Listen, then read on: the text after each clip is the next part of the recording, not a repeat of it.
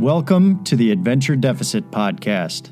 We're here to promote lifelong learning through the context of adventure. Through our one-on-one interviews, we capture in-depth stories across a variety of subjects, emphasizing a new life lesson in every episode. We're on a mission to entertain, educate, and inspire you to embrace new challenges, reflect, push through fears, and get out there in search of your own adventures.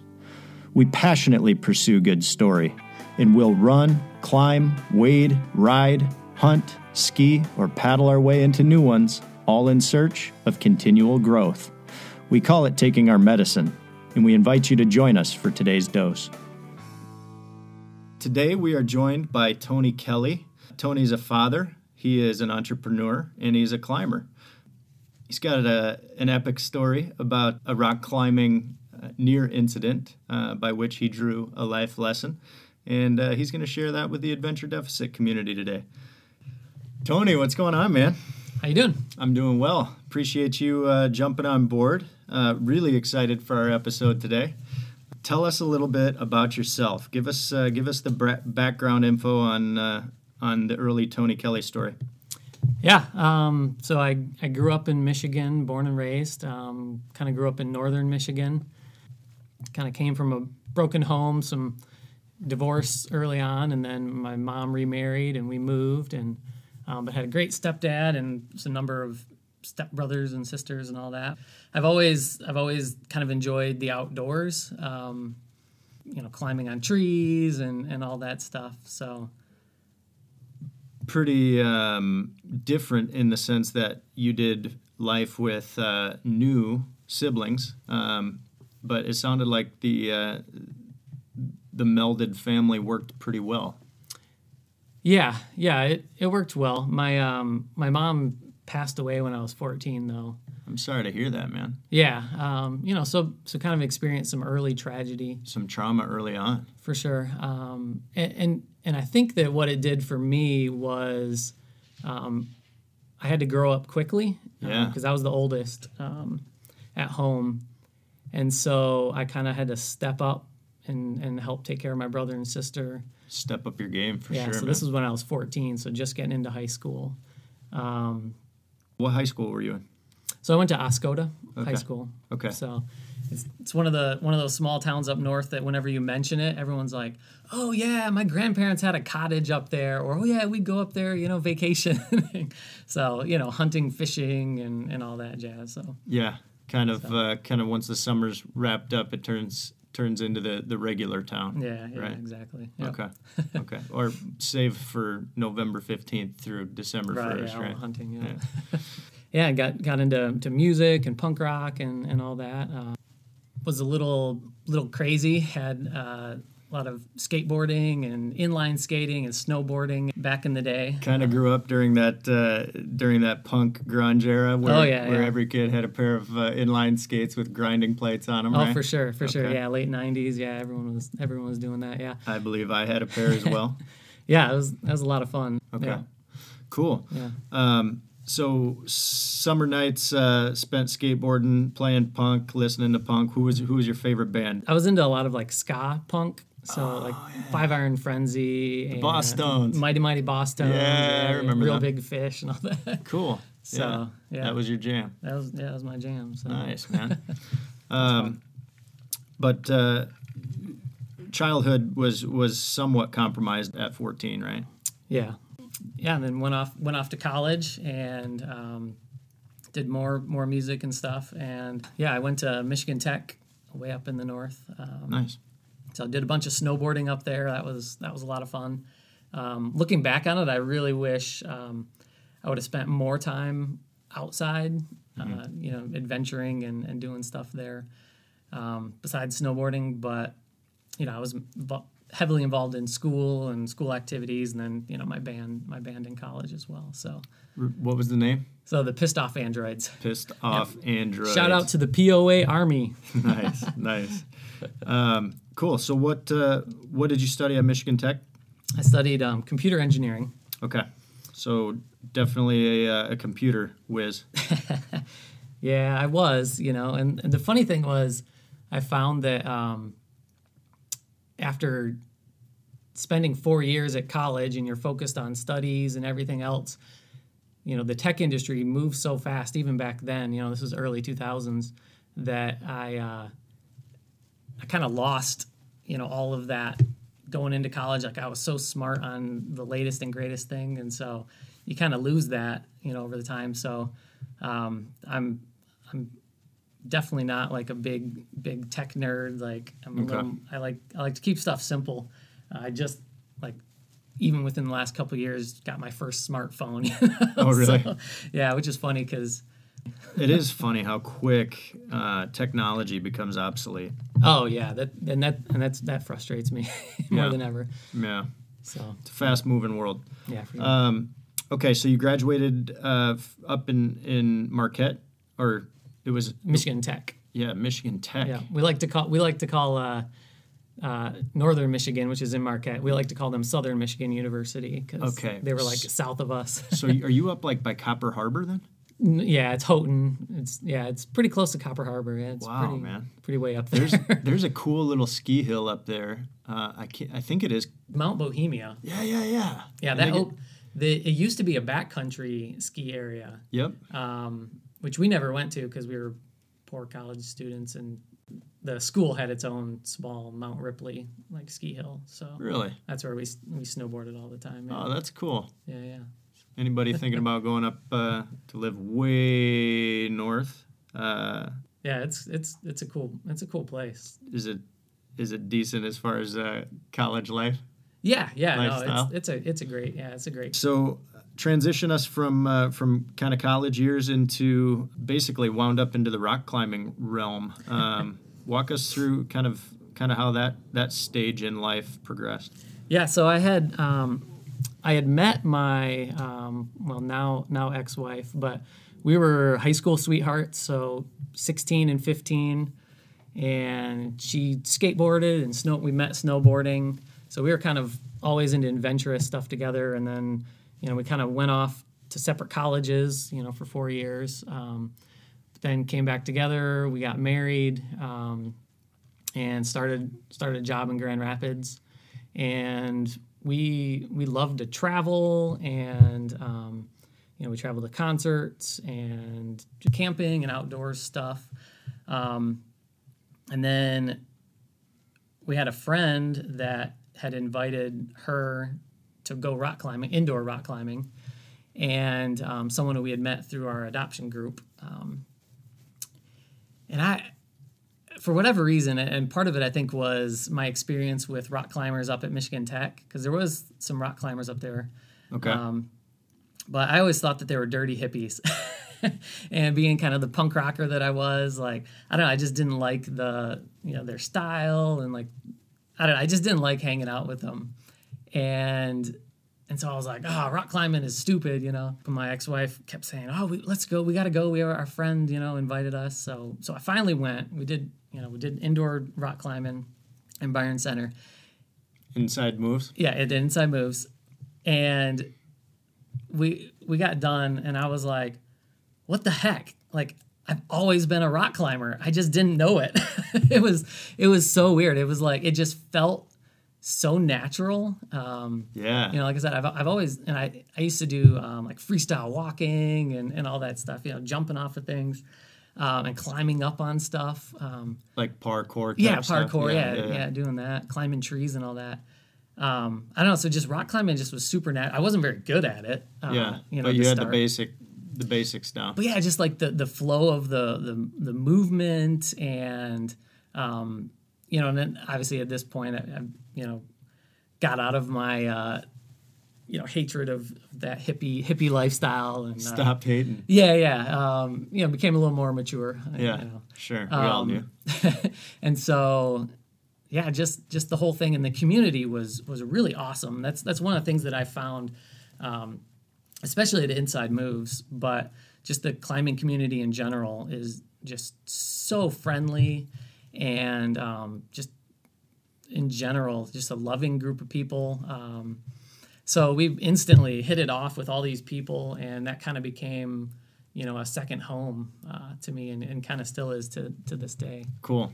So So inside moves, did you write? You felt the flow. You got in there and realized that this whole time that you had been condescending toward an entire community of dirty dirty hippies, dirt bags. Yeah.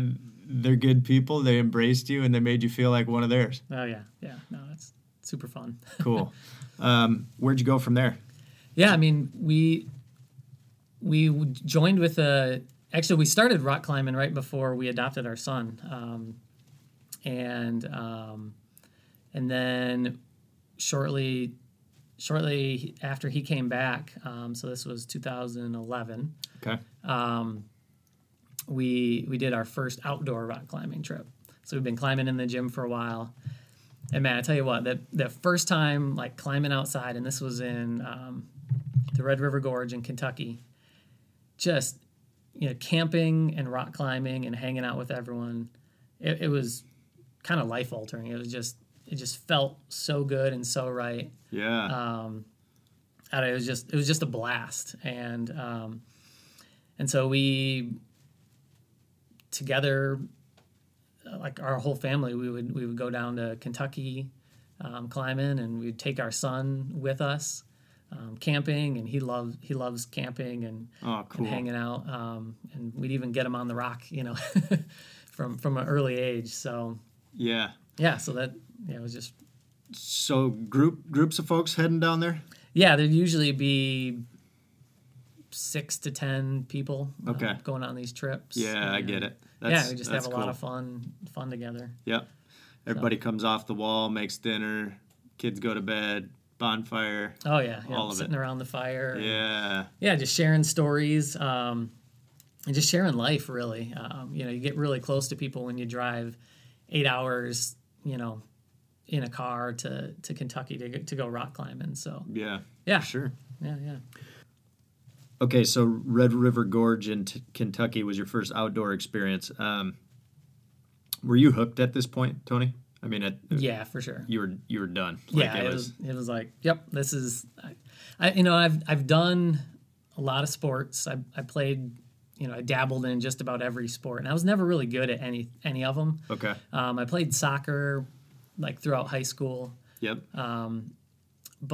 And I snowboarded, but still I didn't feel very competent really in anything. But yeah, as soon as I started rock climbing, like it definitely felt like a type of activity that I could give myself to and, be pretty decent at, if I put in a lot of time training and you're working at it. You're built like a rock climber. Like you're an ideal rock climber's frame, size, weight. Yeah, lightweight and Yeah. So cool. Sometimes I'm a little short, so sometimes I wish I could reach higher, but you compensate though. You just get good at dynos. Exactly. Yeah, jumping and high feet. Yeah, there you go. They work. Yep. Cool. Okay, so what transpired after this Red River trip? What kind of got you to the point where we're talking about life together? Yeah. Well, everything seemed to be going well with life, with work and rock climbing and all this, and then life happens, and some things went down between my wife and I, and she didn't want to be married anymore, and it was the hardest time in my life. It was really hard, and I kind of used rock climbing as a means of escape, to kind of help deal with it, but also being surrounded by the community of friends that I had, I think really helped me get through that. Yeah. So I remember it was the spring of 2014, and she had just filed for divorce. And I had planned a trip with a couple guys out to Red Rocks in Nevada to go rock climbing. It was my first time doing some big wall climbing. So this was more than 100-foot pitches. This was multi-pitch climbing where you're going 600 to 1,000 feet up a wall. And I remember we did this really hard route, and I was attached to the wall. You got 2 bolts in this rock face, and that's all that's holding you up. And it's 70 degrees outside, and the sun is shining on me, and I'm belaying my partner, and I'm looking out over the desert.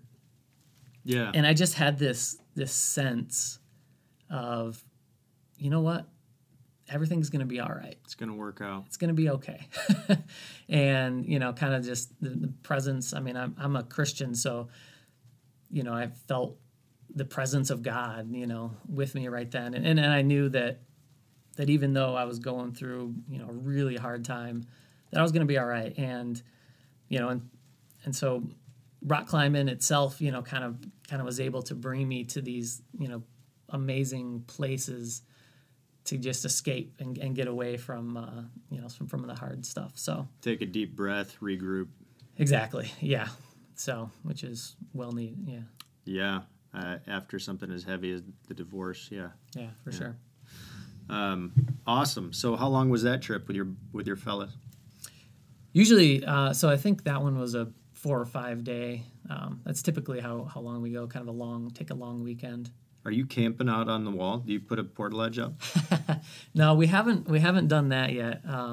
Is that on the horizon? It is on the horizon. Yeah, we had a plan to do that last fall. It's a lot of logistics, and it's a lot of weight to carry and to hike in with. So we haven't quite done that, but we typically go light and fast and do everything in a day. Cool. So I would say like 5-6 pitches is probably the most you can handle without doing portaledge stuff, right? No, actually, so that trip I just got back from, we were out there last week in Nevada. Yeah. And me and my buddy, we did a 20-pitch route that was 2,500 vertical feet of climbing. And seriously? the day, it was a 19-hour day. How pumped were you? Oh my goodness. It was amazing, because I've been looking at this. So it's a line that goes up to the top of Mount Wilson, which is kind of the highest point in the Red Rock Canyon.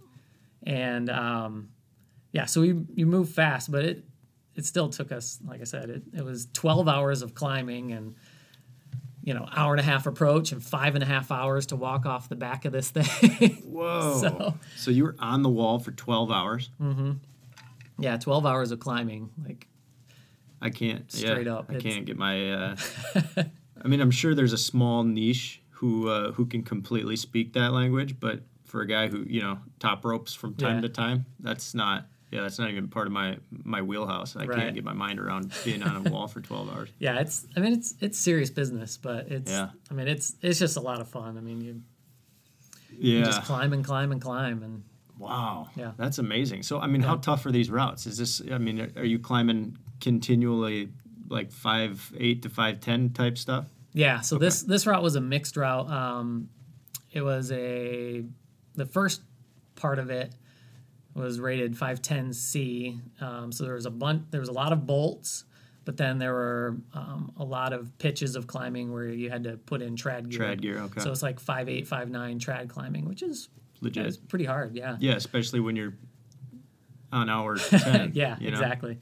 Yeah. Wow, so, cool. Yeah, it was a lot of fun. All right, so where's the portaledge plan come into play? Are you going to be heading out to Yosemite Valley? Oh man, Yosemite is definitely on the horizon. The logistics of it are just a lot more than what we do, on a short 4 or 5 day trip. Yeah. So, but yeah, we definitely would. I'd love to do that for sure. Wow, cool. Okay, Tony, tell us your adventure story from the start. Tony's got a wild and crazy, kind of a hair-raising, oh my gosh moment that nearly cost him, and he's going to tell us kind of the details on what went down. So, without further ado, I'll give you the limelight here.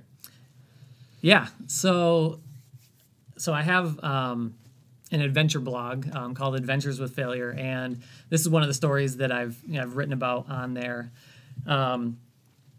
And it started off a normal 3-day rock climbing weekend with a group of buddies down at the Red River Gorge.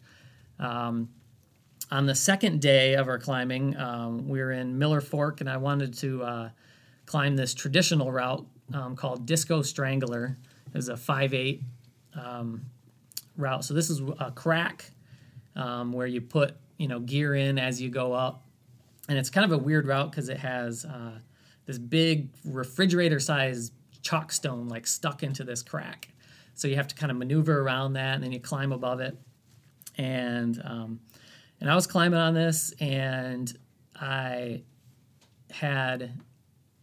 was in a spot where I was kind of stuck in the crack, and I didn't have really good feet, and I placed a piece of gear, and I was pulling up the rope to clip, and my foot came off, and I fell, and my buddy caught me with the rope, but I still fell a good 10, 15 feet, and my foot... It's your last piece of gear. Yeah, so my last piece of gear, caught. But my heel hits this big rock that's sticking out, kind of a ledge, this thing. Oh, man. And it really hurt, but, got adrenaline going through you, so I ended up finishing the route, getting back on and climbing up. I could tell that, my foot was kind of hurt, but I was still determined to finish it. That's kind of how I am, I'm always going to try to finish. So I finished the route, got down to the ground, and I could barely walk because my heel, hurt so bad. And this was probably midday of this climbing trip on day 2. Was it all black and blue and starting to swell in your shoe? Or it was definitely swelling up. Yeah.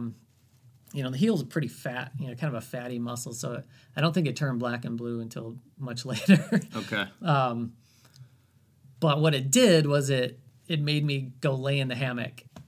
So you smoke your heel on this big boulder, and you're gonna tap out for a little while. So you gotta take a siesta time in the hammock. Yeah. So if you know me, I'm the guy that's first one out to the wall in the morning. We call it alpine start, man. Just as soon as the sun's up, we're climbing, and I'm the last one to leave. So to have to sit and lay in a hammock and watch my friends climb, it was the worst. It was torture. But again, hanging out with all my friends, still, it's beautiful weather. It was still, for the circumstances, still pretty good. So I'm sitting in the hammock and just watching my friends climb, and my friends Aaron and Dave put up this sport climb, kind of right in front of me, and kind of a hard thing, and they were falling all over, and they finally finished it. And my friend Dave, he's the last one to climb it, so he sets up the rope, to do a rappel, and that's where you kind of put the rope through 2 rings or chains, depending on what it is, at the top of the route that are bolted, permanent anchors. Then you put the rope down the route, and usually you put it about halfway, and then you hook up a device, usually an ATC, and then you kind of put it through both pieces of the rope, and then that's attached to you, and then you can basically slide down the rope to get down to the bottom. Right. So it's a typical, rock climbing descent method. And that's what we've all seen. I mean, when somebody gets their feet underneath them and they peer over the edge, and the moment of no return, so to speak. But basically what you're describing is where somebody would rig their climbing rope through the ATC, and basically use their down hand as like their arrest point. Yeah, right? To stop your brake. Yeah. Yep, exactly, to brake as you're coming down. Okay. So he throws the ropes down. He's getting all set, and I look at the rope. I'm like, Dave, hey, why didn't you tie any stopper knots in the rope? So that's where you tie a small knot in each of the ends of the rope, because in big wall climbing, if you're doing multi-pitch climbing where you're hundreds of feet in the air and you have to do multiple rappels to descend, one of the big dangers is rappelling off of the rope and sliding right off. Coming on, I mean, you're just free falling right off the end of the rope. Yeah, and so you put these stopper knots on there to make sure that nothing like that happens, right? So it's, it's a safety measure. Okay, so your buddy Dave forgets to tie your safety knots at the bottom of your rappel line. Yeah. You shout at him, you rib him a little bit, rightly so. Yep. And in this case, when you're doing a single pitch route, it isn't critical. But what I told him, and this is kind of what I was, giving him some crap for. I was like, dude, if you don't do it every time, there's going to be a circumstance where you don't do it, know. And I'm like, you got to get into the habit. Yeah. Because if you don't create those good habits, like wearing your helmet while rock climbing, most of the time you're fine. But it's, those single instances where things go wrong, and especially with something safety critical, you can get seriously injured. So the cool part though is he's like, oh yeah, you're right, but the guys that taught me, how to rock climb, we never tie knots and all this. And so, we kind of had this back and forth exchange. And that's one of the things I love about, our community and my group of friends is, so we sat there and discussed for, a good half hour of the pros and cons and why you do it and, why you wouldn't do it at certain circumstances and all that. So we just had this good long conversation, about this. And though eventually we get end of the day, we hike out, I could barely hike out. You got your bum wheel. Oh man, it was hurting so bad. Yeah. So next morning we decided to go, half of us were going to split and go home.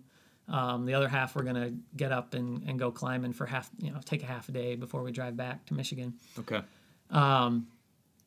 And I decided to stay with the group of people, even though I wasn't sure if I was even going to be able to climb. I could barely walk. So I decided to hike in with my friends. Took a while to hike in, and decided to give climbing to try again. And actually, climbing wasn't that bad because you're on your toes a lot more. And so. So yeah, actually, you're not heel striking. Usually you're not using the back of your foot all that much. So I was able to actually do a couple climbs. I just did it on top rope. And so we're sitting there doing, climbing all together. And I do this kind of easier route. It's like a 5'9", maybe 60-foot sport climb. Okay. And I was the last one to do it. And my buddy Ben, who was belaying me, he wanted to go do another climb, and I was like, oh man, that's fine. I'll set up rappel and get down myself or whatever. And so I'm sitting at the top of this climb and just enjoying the sun had come out, and I was just enjoying the beautiful weather. Cool. And my friend Aaron was climbing a route next to me, so I was kind of watching him, kind of from a bird's eye view. It was kind of a neat perspective. Kind of cheering him on. Yeah, cheering him on and yelling, and that's the other thing I love about the climbing community. It's super supportive, when like everyone's, doing their thing, and everyone is cheering each other on. So yeah, I've found that it's an incredibly encouraging community. yeah, for sure. So so I'm sitting at the top. And after resting in the sun for a little bit, decide, all right, it's time to set up my rappel and go down. So I kind of pull up the rope and do what I need to, put the rope through the chains and all that, pull it through, make sure I tied my safety knot, toss it down. Then I sat there for a little while longer. Just enjoying taking it all in. Yeah, being there. So I get all set with my rappel device and unhook my personal anchor from the anchor, and I start sliding down the rope. And in this route, you couldn't see the ground because it was kind of a bulge that you had to go around. So I start going down, and I was getting to the point where I could start to see the ground, probably 30 feet in the air, still about halfway. And all of a sudden, I just stop. And I'm like, that's not good. And I look down, and my little, call it an auto lock, a little piece of rope that's wrapped around below your ATC device was caught in my stopper knot. And I looked at that, and I go, uh-oh, because that means you're out of rope. I'm out of rope on the one side, and I almost rappelled off my rope. Oh, my word. And I'm going, what? Immediately, like, all right, what do I do? What do I do? And so there was a bolt in front of me. So I attached myself to the bolt. And I'm like, what the heck happened? So I'm just hanging there, 30 feet above the ground. And my heart's racing because I just realized I almost just rappelled off my rope. Yeah, I mean, when you're talking about doing 6 pitches and you're talking about 2,000 feet, 30 feet seems pretty irrelevant. But you get your feet dangling 30 feet above hard ground. Yeah. And tell me what you think, whether or not you're going to make it. Yeah. I mean, that's life threatening. For sure. No, yeah. For sure. Yeah, and you're going to for sure break bones. Definitely. It would have ruined my day if not, Wow. Very serious consequences. So I decided, well, I'm going to go back to the top and reset up my rope. So I managed to, hike myself, using the rope and everything to get back to the top and reattach, reassess, and put the rope through. And all I can figure is that, with me kind of enjoying the day and not paying good attention, I just hadn't pulled the rope all the way through to the halfway point. But because of the habit and because of our previous conversation the day before of, tying those safety knots, man, it saved my life. Wow. And so was the buddy that you were having it out with, was he there to witness? He was not there to witness, but I gave him a call on our drive home. Yeah, you did. Told him this story, and he said the other boys saw it, right? Oh yeah, Dave saw it. Yep. So okay. Yeah, they all were like, "Yep, that's New definitely rule. a lesson." A lesson, yeah, for sure. So you don't want to put too many safety protocols to the test yourself. For sure, yeah. Although it's hard to connect with safety protocols from a classroom setting, so to speak, unless you've got somebody who says, here's why. Yeah. And oftentimes the here's why folks aren't around anymore. Right? Yep. So you've got a very unique opportunity to tell your buddies, hey, here's why we do this. Yep. Yeah. So cool, man. Did you get the shakes afterwards? I was a little shaken up. I mean, it's when something like that happens and you come pretty close to having a bad accident, you start to think about life and just how close you came. So I was very, very fortunate that the power of the habit that I gotten into saved me in that circumstance. So. Power of the habit. Yeah, cool. sure. All right, so if there's a life lesson that you would attach to this one, try for a sentence that summarizes what you took away from that. Yeah, I mean, I think especially when it comes to safety, critical things, when you're doing any sort of adventure sports, you just got to get in the habit of doing those safety things. For sure. Yeah. Yeah, doesn't have to be much more than that. It's right. just it's important to kind of forgo some of the stigmas that might coexist with wearing a helmet or tying a safety knot. But man, it doesn't matter how much experience you have. The one time that you slip up is often the time where you screw up. Yeah. Well, there's a famous story in the rock climbing world with Lynn Hill, who's she climbed the we had the first. She had Half Dome, right? First free ascent of El Cap. Oh yeah, that's right. But she was climbing in France doing some sport climbing and started tying her rope. Then she took off a jacket and was talking to someone else, started climbing, and she got to the top. And when she took, which is when they pull the rope tight, her knot came undone because she hadn't finished tying that knot. The figure eight was only only halfway done. Oh, my word. And down she came. So even, like you said, with experience, I mean, it can happen to anyone. So, yeah, it's terrifying. Wow, man. Hey, guys. Thanks for listening to the Adventure Deficit Podcast. After today's story, head on over to www.adventuredeficit.com, where you can find today's episode on the main slider, including show notes, photos, and links to other resources. Scroll down for more content, including short stories and gear reviews. Since our show is fully listener-supported, we've included a method to receive one-time donations of $10, $25, or $50 gifts. We accept most major credit cards through secured checkout by PayPal, and we'd like to thank you for your contribution to keep the content moving along in 2018. Last but not least, feel free to leave us some feedback and let us know how we can continue to serve our listening community. That's all I have. Enjoy the rest of the show.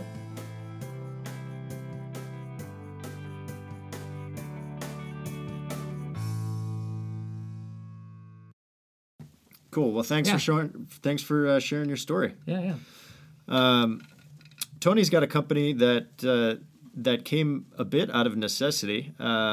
It's a really a start from scratch, home kitchen based, all natural granola bar company called Beta Bars, and I'm going to let him tell us a little bit about that, and then I'm going to ask some rapid fire questions, and we can get out of here. Yeah. Tony, what was the impetus for Beta Bars, man? Yeah, Beta Bars kind of started when I found out my son was gluten sensitive, so he can't have wheat, and just trying to find some good snacks and snack bars, and I realized most granola bars had wheat or some form of wheat in them, even if they're an oatmeal-based bar. So I've always experimented in the kitchen, and I love to cook and do other stuff like that, and so I started just experimenting with granola bars, and I kind of found a recipe that I liked that was a raw recipe. So you don't bake it at all. You just dehydrate it. So everything kind of goes in a food processor, and then you dehydrate it. So you keep all of the natural enzymes in the nuts and the fruits and everything. Not cooking out the protein. Yep. And so I started making the bars for him, and then I naturally started taking them on climbing trips because they were great, an energy source. And so all my friends, I'd share them with everyone, and all my buddies were like, dude, you got to sell these things, they're so good. And at the time I was just making, just one flavor, a chocolate chip, Okay. And then one of my friends put in an order, and he's like, all right, you gotta sell these to me. So then I had to quickly figure out, all right, how do I turn this into a small little company and to sell them to people. So that's what I'm doing. Yeah. And I have 11 different flavors that I make. I deliver everywhere in West Michigan for free, and I sell them at the farmer's market, the Kentwood Farmer's Market in the summer. Oh, cool. We'll check you out down there. Yeah. I've got two of them sitting right here with me, and Tony's got not only 11 flavors, but he's got mystery flavors. So I've got two incognito wax paper wrapped Beta Bars with flavors yet to be discovered. So I'm excited to check those out. Yeah. Where can we find more info on them, and how do we buy them? Yeah, so just betabars.com, and I've got all my flavors listed there, and I also make custom bars, so that's the ones that you have there. You can just, I've got my phone number on the website, or there's a little message box where you can email me through the website. So, and then I'll deliver them. Betabars.com. That's awesome, man. And you're delivering free in West Michigan. Yeah. Love it. Rapid fire. Yeah. Tony, what's your favorite place to climb in the Midwest? In the Midwest has got to be the Red River Gorge. So down in Kentucky, kind of in the deep south, and it is just a beautiful place. The hikes in the middle of the woods are just gorgeous. And then the rock climbing is, it's world class, and it's not that far away. So, yeah, I love it. What would you say, aside from your helmet, is your most important piece of gear? Aside from your helmet and harness, I should say. Your staples. Yeah. Definitely my trusty rock climbing shoes. There you go. Yeah. There you go. I like it. Yeah. What's your favorite non-critical piece of gear?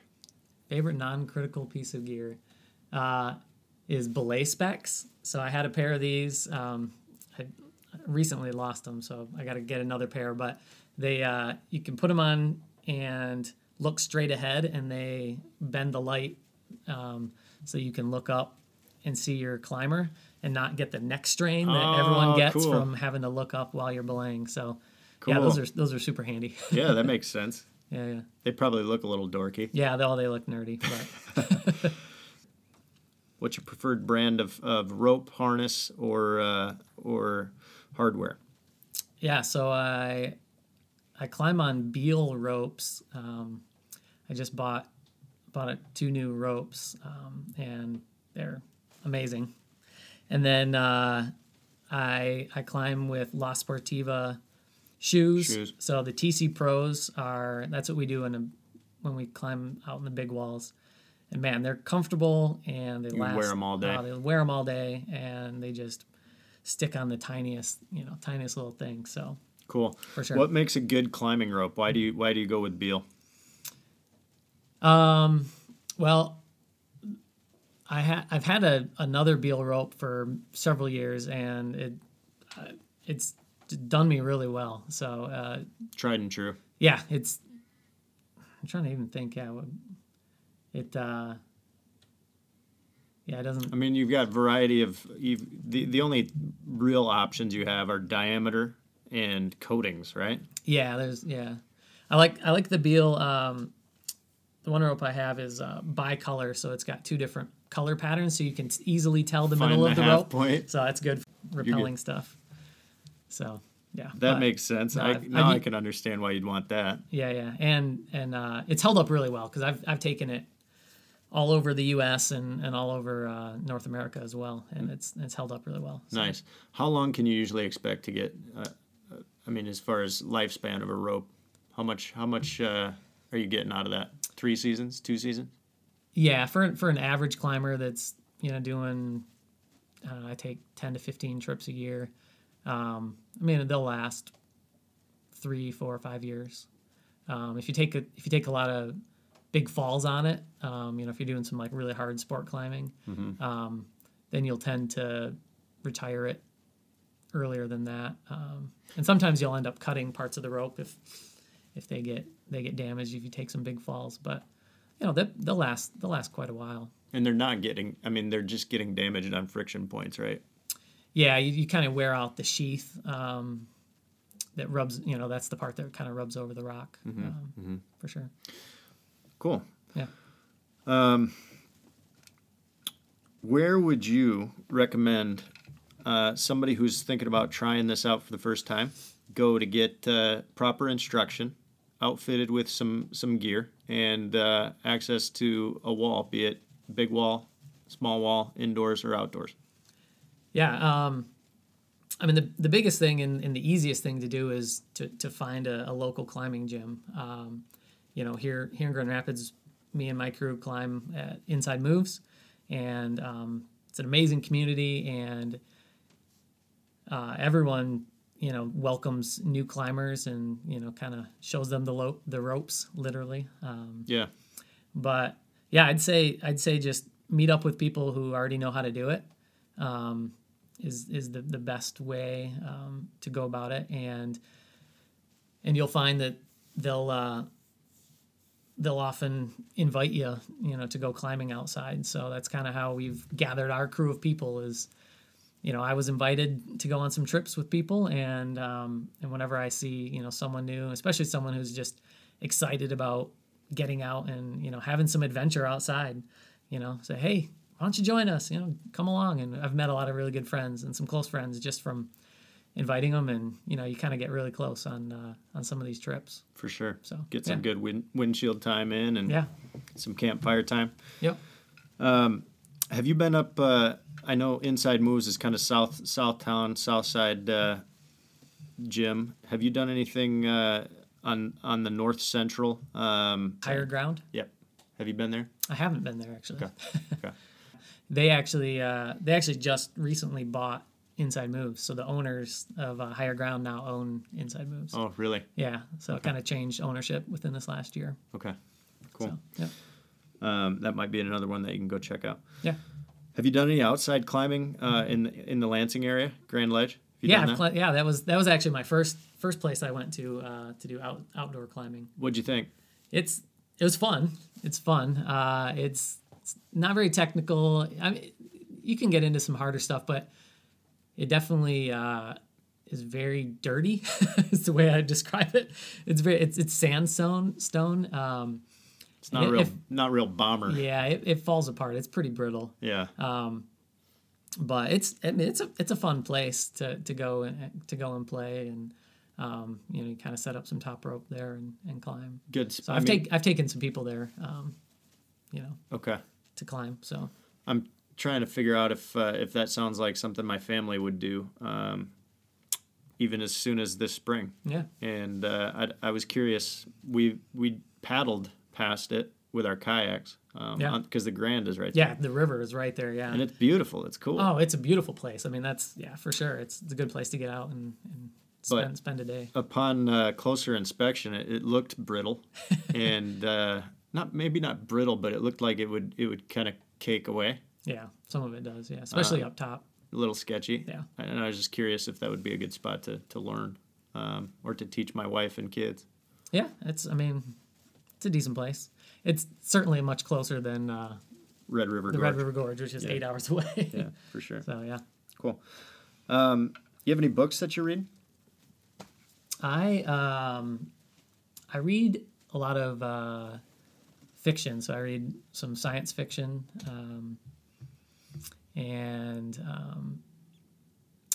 I just finished reading the fourth. Well, it's kind of a fourth book in the Red Rising series by Pierce. I think it's Pierce Brown. It's really, really neat book. So recommended for our fellow adventurers. Yeah. It's he's really good at world building. So he kind of paints, some really, really neat pictures of Mars and all these other planets that kind of inhabit the universe in the book. So, I've heard other people say that too. Yeah, it's a good book.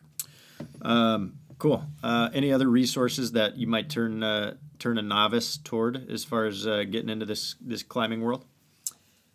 Yeah, I mean, there's a lot of really good blogs and magazines. Climbing Magazine and Rock and Ice are good ones to get you stoked on getting outside and having some adventure.